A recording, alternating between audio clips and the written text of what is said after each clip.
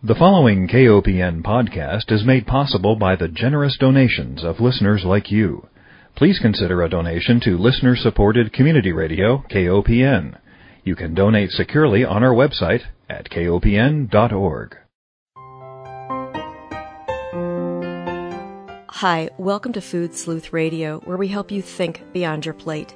I'm Melinda Hemmelgarn, a registered dietitian and investigative nutritionist on a mission to connect the dots between food, health, and agriculture and find food truth. And today I'm honored to welcome my guest, Dr. Sheila Satyanarayana.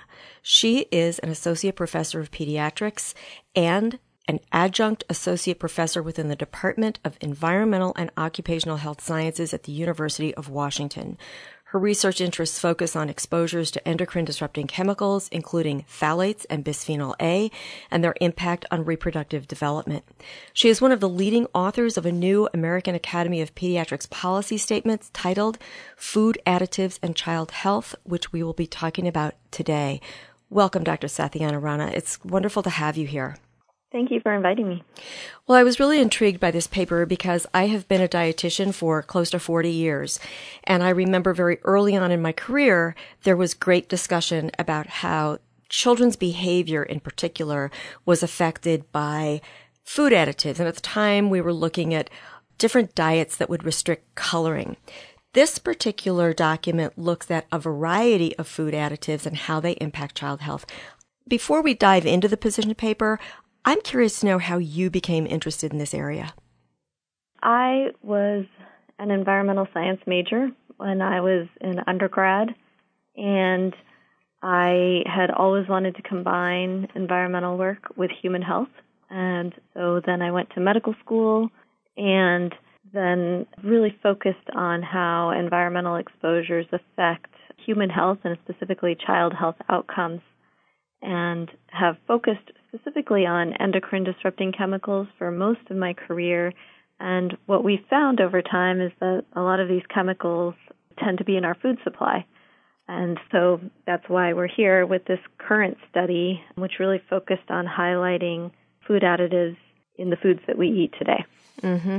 Well, we've been looking at this topic for a long time, and our regulatory bodies that are really designed to protect us, and I'm going to focus on the Food and Drug Administration, seem not to be doing their job as well as possible. And I wonder if you could talk a little bit about how our regulatory structure is designed to protect us and what isn't happening. Yeah, so the Food and Drug Administration is a really large administration. They're in charge of food safety as well as drug safety. And if you just take the example of prescription drugs, they go through many clinical trials before they come to market, and that's how they determine safety. So there's really strict guidelines for how they determine safety for something like a prescription drug. For foods, it's a little bit different. And so there are some regulatory loopholes that allow companies to add additives and other food products into our food supply without adequate safety and toxicity testing. So the major regulation, which was created decades ago, did require some food safety and toxicity data, but it has not been updated since then. And so there are a number of chemicals that have been grandfathered in from a long, long time ago that are added to our food supply, and there's been no one who has really reviewed the safety of those chemicals and whether there's new data on them, whether they may now be harmful to human health. So that's one category of chemicals. So then there's another category of chemicals that can enter the food supply through a loophole called generally recognized as safe. It's called GRAS. And the GRAS loophole allows companies to determine whether an additive is safe and then add it to the food supply and just notify the FDA that they have done that. And this loophole really allows for some chemicals to come in that really don't have any adequate safety or toxicity data. So I think we have three different groups of chemicals that kind of enter the food supply. Some that have some safety and toxicity data, but it hasn't been updated. Some that have none at all, and we really need more data and some that enter into this loophole. Mm-hmm.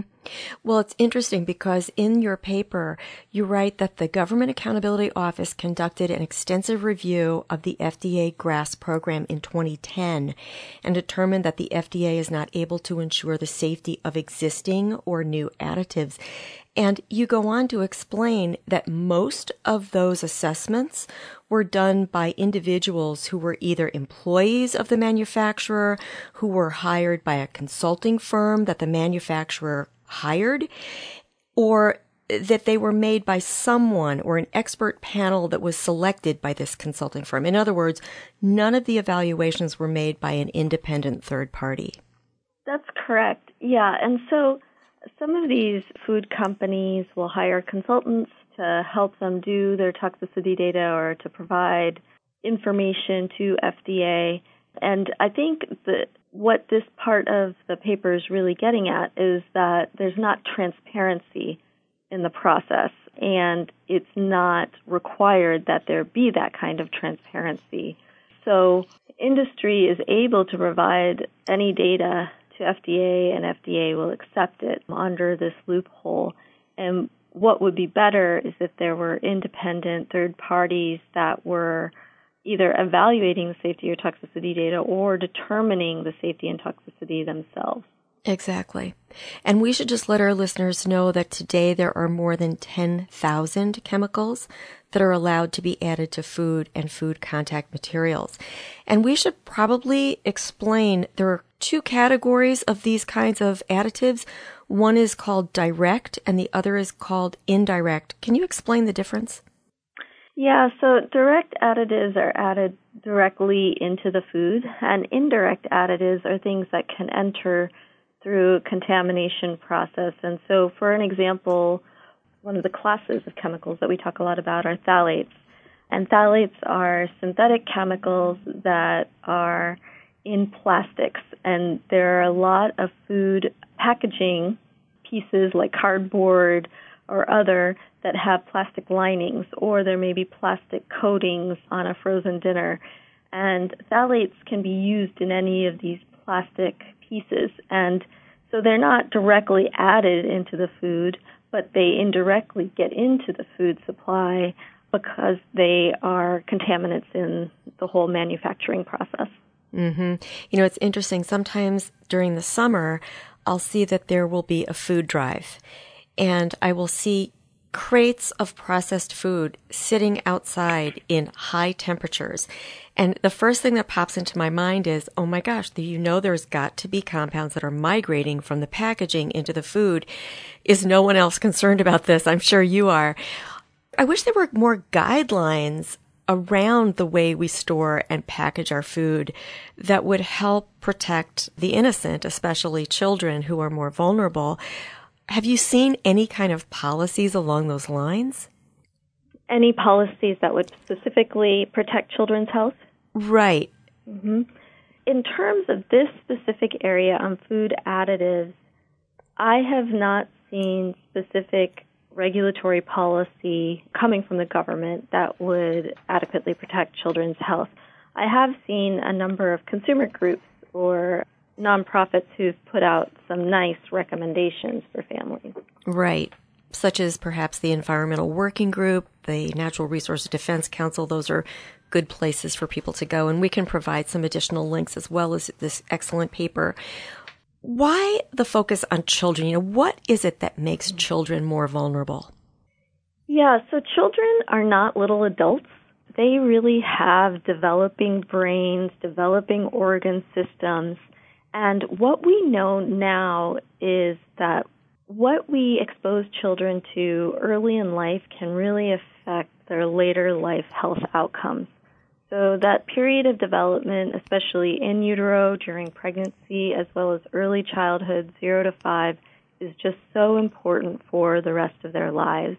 And this is the period when very important organs are developing and being programmed. And so that's why we are really concerned about their exposure at very early ages. Mm-hmm. And you can correct me if I'm wrong, but it's my understanding that if these chemicals are tested, they are tested individually, but never in combination. Yes, that's usually the case. The toxicity testing paradigm usually tests one chemical at a time to determine its toxicity in animal studies, and usually does not do a mixture of chemicals.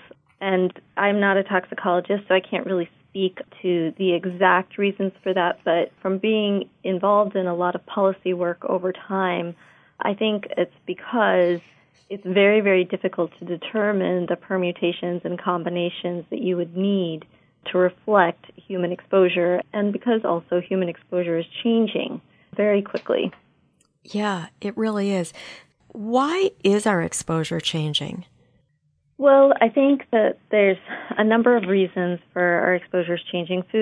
First, our food supply has really changed over time in terms of a reflection of agricultural practices, going from small farms to bigger industry-based farms.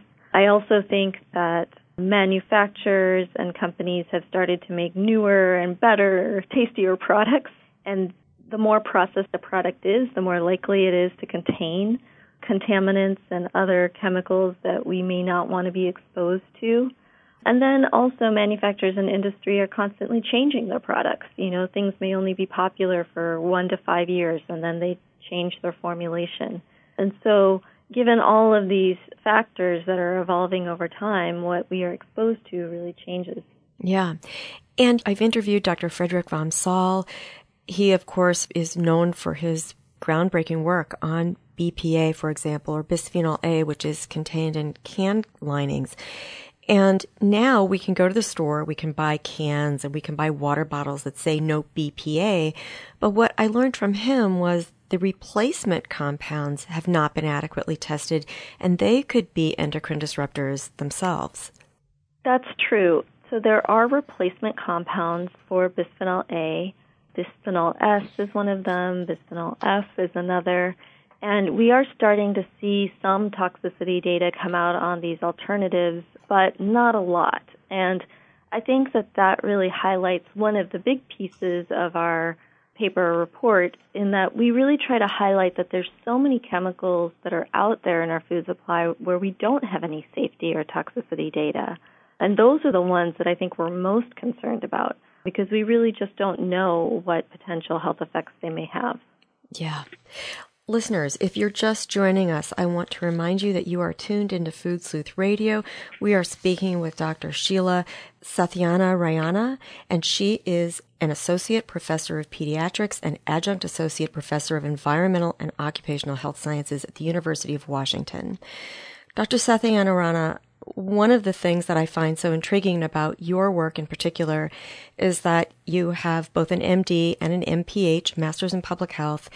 You define yourself as a physician scientist, where you are able to practice general pediatrics, and then you also conduct research that's focused on pregnancy exposures to endocrine disrupting chemicals and early childhood outcomes. So you're able to see children, and yet you're able also to go into the laboratory and take a closer look with some of these chemicals.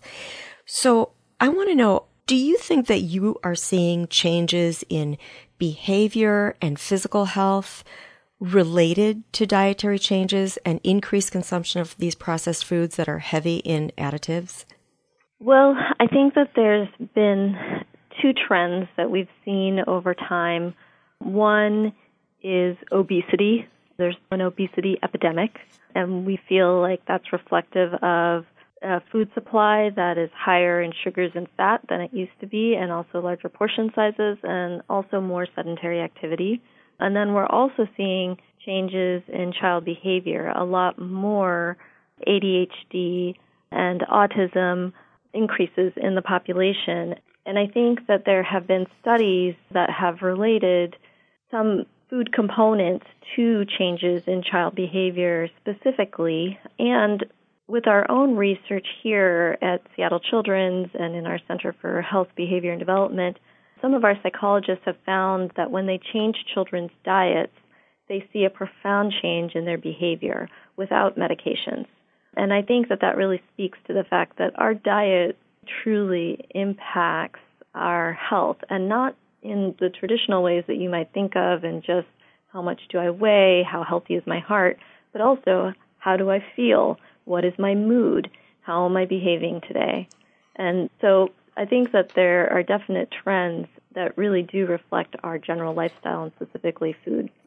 Well, that means a great deal coming from a pediatrician who has examined children and who has looked at trends over time. I think as dietitians, we do tend to focus on the research that looks at that, but coming from a pediatrician and having this policy statement, I would hope would drive policy change. That's always the mission of science, right? To work to change policy to protect the most vulnerable. Which brings me to another point in this paper, which is that there are racial and ethnic differences in food additives and children's exposure. And that gets to the social and environmental justice piece that this paper speaks to. And even the recommendations for pediatricians and for people who are taking care of children to provide recommendations like prioritize consumption of fresh or frozen fruits and vegetables when possible. You know, and I know that there are so many communities that don't have access to that kind of food. What do you say to parents who are really struggling economically with regard to helping their children eat better? I think that rural populations versus urban are very different.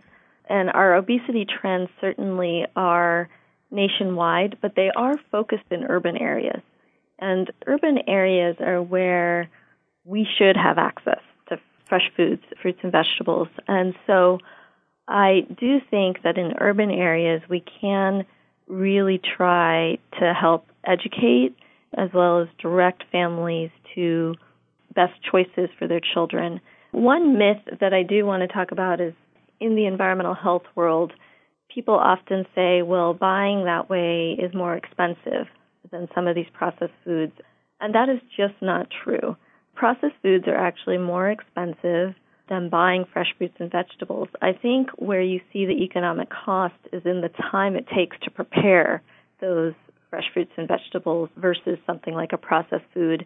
And certainly a lot of our socioeconomically disadvantaged populations do not have time to prepare foods. And so I've also seen with a lot of nonprofit groups education on how to prepare healthy foods for families and for the dinner table for working parents. And I think that that's the kind of thing that we really need to focus on and shifting away from eating quick processed foods constantly. Right. And microwaving products, they come in plastic packages oftentimes, or even a pizza box. If we think about, it's not just cardboard, it's cardboard that has like a plastic lining in it.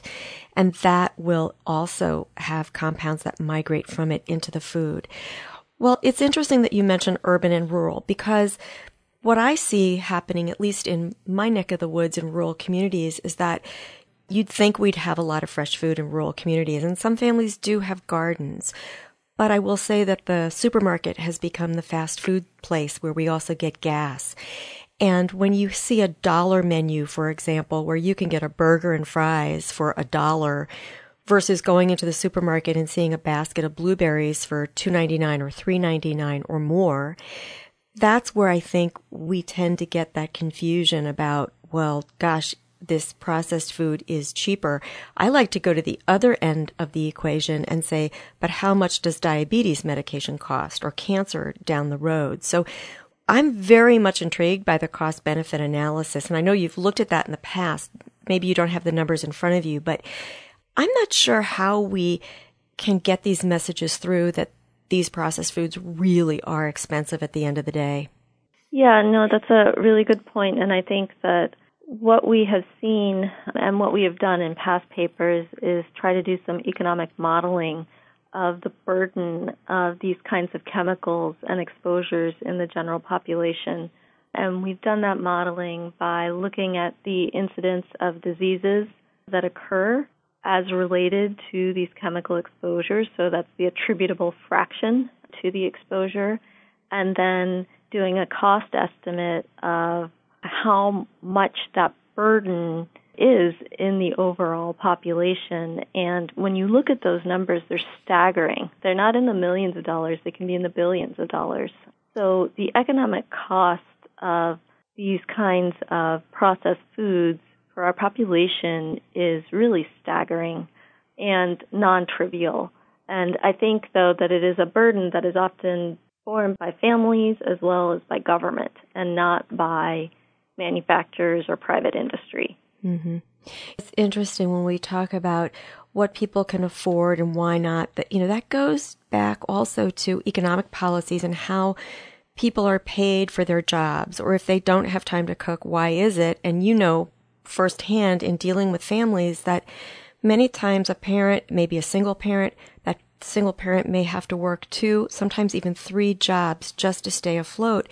So it's this much larger story and economic picture and regulatory picture that we really need to get to if we're going to solve child health problems. And I can't imagine what could be more important. You mentioned that our regulatory system is really not designed to protect the population against some of these additives. And I think about some of the policies that are set up, say, in the European Union, where there's a much greater emphasis on the precautionary principle, for example. Can we not simply model our system by using some of the regulatory actions that the EU has taken to clean up our own food supply? Yeah, I think the EU is certainly at the forefront in some areas of doing this. And I think what we have seen from what they've done is that it's not very simple. These are complex questions, and the regulatory action is also complex. So it does require a lot of thoughtful interpretation of data as well as forward thinking in terms of protecting human health. So I don't know if it would be mirroring what they've done there, but certainly learning from it and moving forward. But it would have to be a priority for our rulemakers. Mm-hmm. I know, as both an educator and working with populations of children and parents, one of the ways in which I try to reduce demand for these kinds of processed foods is I recommend that children not spend a lot of time with media. Because if you look at what is advertised to children, just say on Saturday morning cartoons, we see a lot of products that fall into the range of products that you're actually recommending that children eat less of. So products that contain heavy packaging, products that contain a lot of added flavors and colors. And especially around candy season, we see so much more of this kind of product on supermarket shelves. How do you help parents in your own practice navigate this world of products that are highly processed? Yeah, I think it's not easy. I think that there is a lot of marketing to our kids and families, but I also see some positives from the obesity work that's been done where we have really focused on creating strong positive messages to families and to really have them understand the consequences of eating a lot of processed foods, and especially foods that are high in sugar, which Halloween often has a lot of foods that are high in sugar. And we also try to give messages to parents that are reasonable. So it's not reasonable to say that your child is going to be trick-or-treating and get all of this candy and you're going to take it away from them and maybe give them fruit instead and tell them they have a sugary substitute. That's not realistic. It's not going to happen. But you can have a discussion with them at the beginning before they go out and trick-or-treat that we're going to go out and have fun and get all of these treats, but we're only going to eat a portion of them, and we're not going to eat them all at once. We'll have a little bit one week and maybe a little bit the next week, and that's it. And so I think really creating clear expectations and creating some kind of balance in terms of the foods that they're really excited about eating, but also trying to help them be excited about the others as well. Mm-hmm. I always recommend that parents feed their children a good, healthy dinner before they go out and start trick-or-treating so that the candy doesn't replace the dinner, the healthier food that might have been consumed. I want to turn the program over to you in terms of what would you like to make sure you let our listeners know about this policy position paper? Yeah, I think that one of our main points is first just education, that we wanted people to know that there are regulatory loopholes and that our food supply isn't always completely safe in the way that we think it is. And there's certainly lots of things that we're being exposed to that current regulations do not account for. And If people are concerned, I think they really should bring this up with their local policymakers. I think we're in an era of learning more about politics and how our political systems work, and this is one arena in which you can contact your own policymaker and give them your opinion on this issue as related to the food supply, not only for children, but for all of us. Mm-hmm. And you've got some recommendations for policymakers in this particular paper, and we'll make the paper available on our website. You have recommendations for government, and you have recommendations for parents. So in addition to prioritizing the consumption of fresh or frozen fruits and vegetables, you also have a warning about not microwaving food in plastic and avoid putting plastics in the dishwasher. So often we see labels on plastics that say dishwasher safe. And I don't know of any plastics that are dishwasher safe. Right. I actually don't either, but I also don't look for them because I don't wash any plastics in the dishwasher. Right. But in terms of the heating of plastics, lots of these chemicals can migrate out of the plastics into food through a heating process. And so that's why we really try to focus on decreasing heating plastic containers with foods. And you also have a warning to look for certain numbers or recycling codes on the bottom of some of the plastic containers. You say to avoid plastics with recycling codes 3, that indicates that phthalates are present, 6, that indicates styrene is present, and 7, which indicates that bisphenols are present. And it's interesting, everyone I speak to who does research in this area does not use plastic materials in their home. They use glass containers to store and reheat food. I'm sure it's the same in your kitchen. It is. And just to clarify one of the things you just said, that recycling code number 7 is actually a catch-all term. It could have a number of different components in it. So bisphenol A may or may not be in products with 7. Okay. But that is the code. If it does contain bisphenol A, it is likely to have that code. So I just wanted to make that clarification. And yes, in my own home, I will say that I have almost universally glass containers. There are a few leftover plastic containers that may be storing some things, but they are never heated and rarely used. Right. Okay. Well, thank you so much for all of this good information. As I said, we will make this paper available online to all of our listeners. In closing, I want to thank our listeners for joining us. I want to remind everyone that Food Sleuth Radio is produced by Dan Hemmelgarn at KOPN Studios in beautiful downtown Columbia, Missouri.